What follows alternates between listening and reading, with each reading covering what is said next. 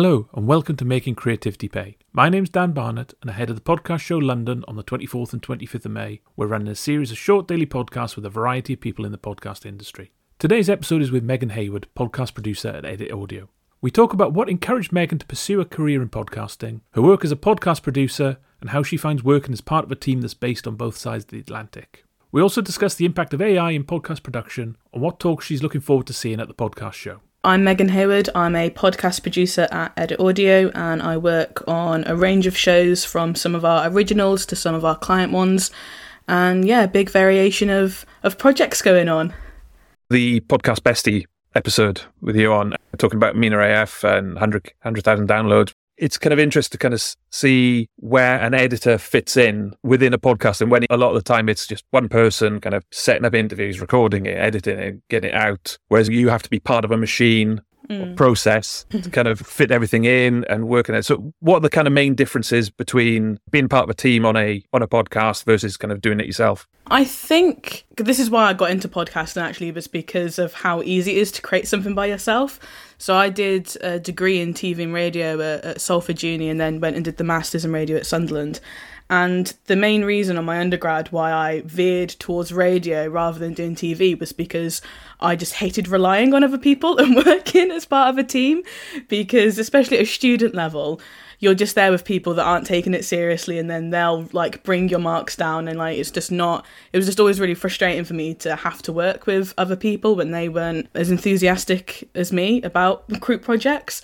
And so I found with making radio and podcasts that you can do a lot of it all by yourself. You don't need anyone else's input. And I really like the independency that comes with podcasting. And then I've been working full-time at Edit Audio for about a year and a half now. And it's such a fantastic team. Like, honestly, it's the absolute joy. That's such a collaboration between us and our clients, and even within a team.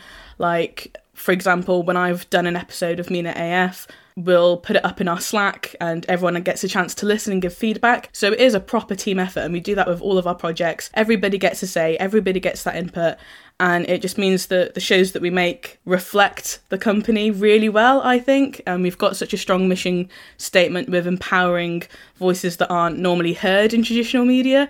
So I think just because we've got such a great team, it does make teamwork really easy. And especially with Mina AF, I never intended on being a sort of on-air producer, but it sort of came quite naturally because with Mina AF, some of the episodes we do have guests and some is just Mina chatting by herself. And she's brilliant. She can talk about any subject for an hour by herself. You can just let her loose on something. But every now and again, she'd be like, "Oh, Megan, what do you think?" And so it came about quite naturally. And so I chip in every now and again, just a little bit. And it's nice because it can just sort of keep the topic afloat, or even because she's American, it's got a big like American following. I think just even that little bit of Britishness just adds something else sometimes as well. But yeah, it is a nice like team effort, and it is good to be able to work on something like that.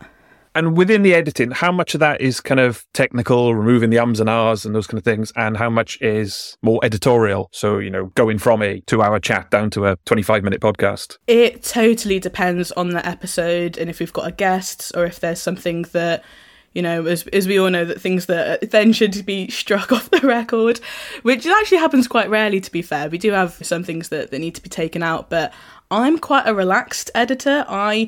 I don't mind the odd like stutter in a sentence, because I think if the content's good enough, you don't need to absolutely obliterate it.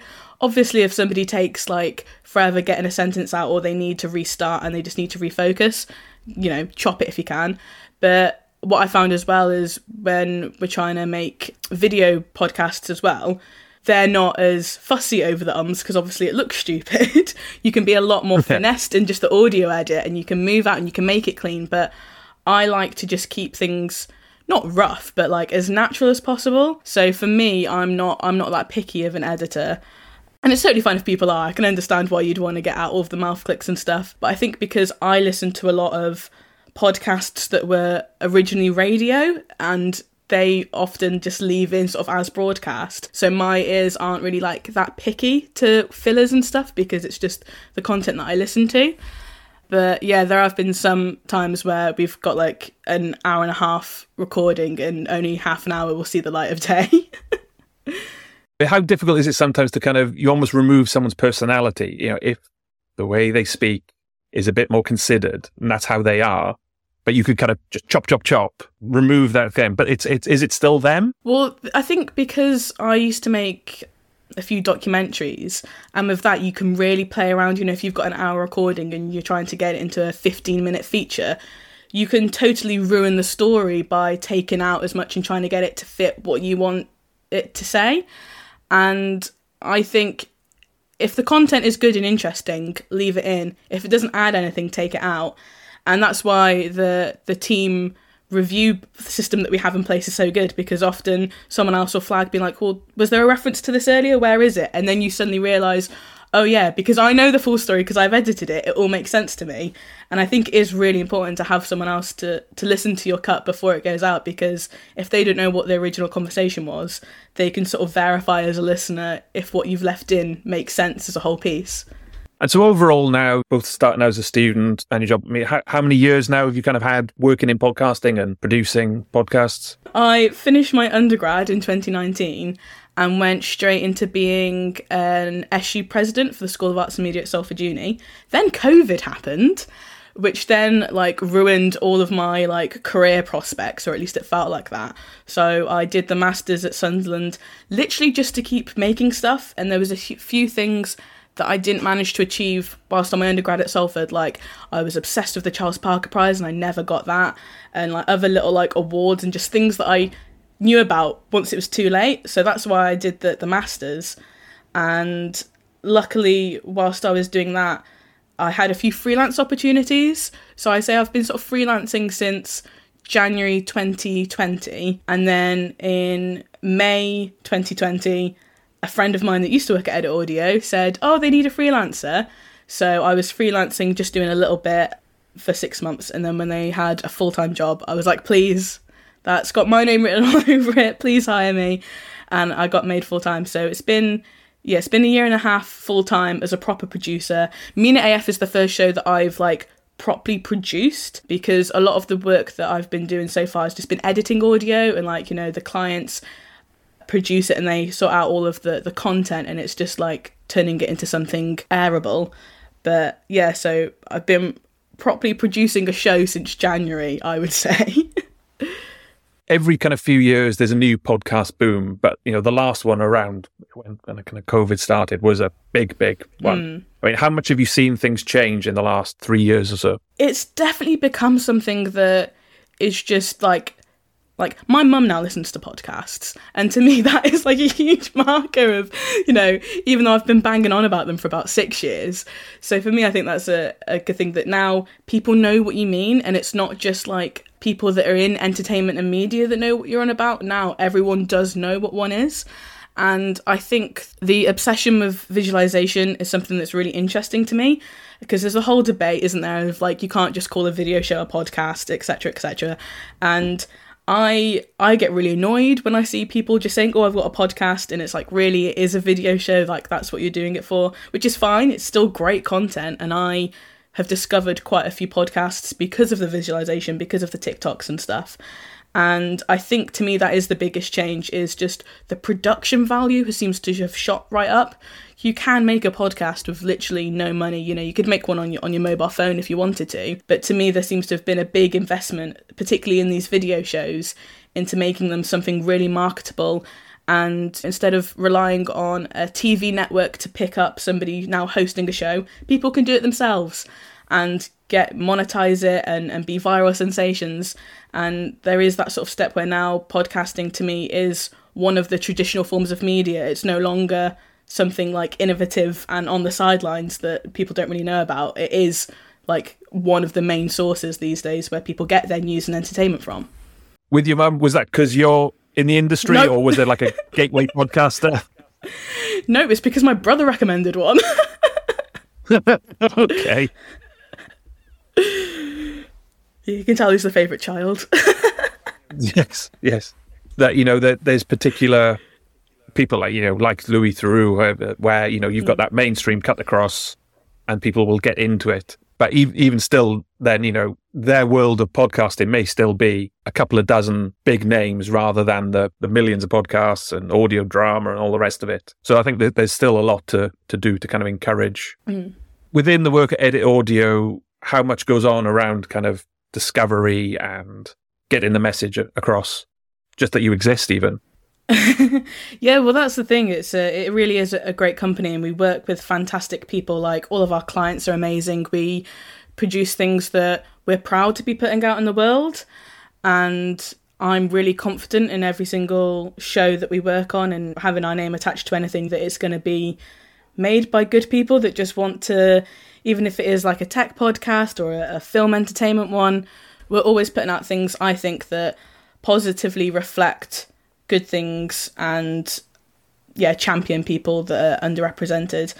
And I think with our originals in particular, well, adjusting, that is just a really nice sort of uplifting listen, and it can really help people through their problems. And we've got some shows in the pipeline that I can't wait to come out as well. You're going to be at Podcast Show London the 24th, 25th. So is there going to be a few of you there from Edit Audio? Well, this is the thing. I work from home. I've not met any of my colleagues because Edit Audio is actually a Canadian company. There's about 10 of us on the team in total, I think. And then my boss, Steph, and our marketing manager, Melissa, are coming over. And then we've also got Maria, who's another UK producer. And the four of us are going to live together for a week, which I can't wait for. But it is quite wild that I've never met any of my colleagues. I'm just going to be living with them. So fingers crossed they like me and they don't find me annoying. But we're really excited. I saw everything that was going on at Podcast Show London last year on social media. A few of my friends were there and I was like, oh my God, I'm so jealous. And so Steph was like, well, let's do it then. And I'm really excited because one of the first sort of projects I was given full sort of control and creativity over is a show that's now called On the Road, where we go to different conferences with a pop-up sound booth and people go in and they answer a few question prompts we've got, and we're going to be doing that in London. So I'm just excited to be there physically with the booth rather than just getting the audio afterwards to play around with. So that's what I'm most excited for, is that people can swing by and take part in a little podcast series. And other than the stuff you're doing, is there anything in particular you're looking to see or someone you're looking forward to hearing from? Oh, there's such a fantastic lineup. I really hope that I can make Nish Kumar's Pod Save the UK talk, because that seems like that'll be really cool. And I think I'm going to be manning the booth most of the time. I really like talking to people, and so whilst all of the talks are going on, and if other people want to bop off places, we're doing a talk ourselves. So on day one at 1 p.m, my boss Steph is teaming up with Sharon from Burnt Roti to do a session called Put Your Money Where Your Messaging Is, which is talking about where to spend your money for DEI, budget and impact, and the benefits that come from investing in your community. So that will be a really good talk. I highly recommend people check that one out. But the schedule looks jam-packed. I'm really excited to just see what's going on and see what happens day by day. And in terms of podcasting in general, I mean, where do you think it's going to go in the next 12 months, both in terms of kind of content and tech? There was, how podcasts are produced, the rise of AI, whether that's going to, how overplayed that is, or whether there are things that will actually help you. I do think that AI is a really marvellous tool. Obviously, I don't think it will ever be smart enough to know the nuances of human conversation to actually pick up on what needs to stay in and out of an edit, bar like ums and fillers. It can't be hard for it to chop out that, but I'm not too worried that AI is going to take my job as a producer, because there is just, the human need to be coming up with these ideas. Otherwise, it will all just merge into one generic thing. I don't know if you've ever tried to get an AI to like write you some prompt questions, but they need work and they need tweaking, and they're not the most like accurate, succinctly thing that exists. So, it is a good tool though, and I think anything that can make transcription more available and more accessible, hopefully that I think is a really good thing, and that podcasts do need to be as accessible as possible. And if people are able to quickly chuck their audio through, whether like Descript becomes a bit more finessed and is able to, really accurately put the speaker labels in the right places and get that nuance across. I think that would be great to make the experience for people that use transcripts more accessible. So that would be great. But yeah, I don't think AI is going to completely take over. I think that the visualization is just going to get bigger and bigger. People know that, well, unless TikTok and Twitter just get banned and go and get taken down. I think that's the bigger question, is what's going to happen with the state of social media and how is that going to impact the future of podcasting? Because for me, the way that I discover new podcasts is entirely through social media. I've never once looked at a podcast chart to see what I should be listening to in like New and Noteworthy or Podcasting or whatever. So I only know new podcasts through what comes up in my news feeds. And I think that will impact the future of podcasting and the marketing around them, because people that are quote unquote nobodies end up with massive podcasts just because they have a few TikToks that go viral. So I think there's the potential for that will hopefully just get better rather than go downhill. So, I mean, talking about AI, this is probably the first one I've recorded on Riverside with the transcription feature. Oh, I love it. I love that. So One of the things that I have started doing is making social clips for our shows, because I'm aware that visualization is something that I should be embracing and not hiding from. So I've really sort of trying to get on the whole social clip things. And the fact that you can just go onto a Riverside recording, type in a keyword, and like instantly clip up the bit that you want to put out. I love it. It has been such a brilliant time saver. 10 out of 10 Riverside for that one. Okay. I'll tag them in on that bit. Thanks for listening. Look out for the daily episodes when we talk to variety people within podcasting, and also check out the back catalogue of episodes where I talk to people in a variety of creative industries about making creativity pay.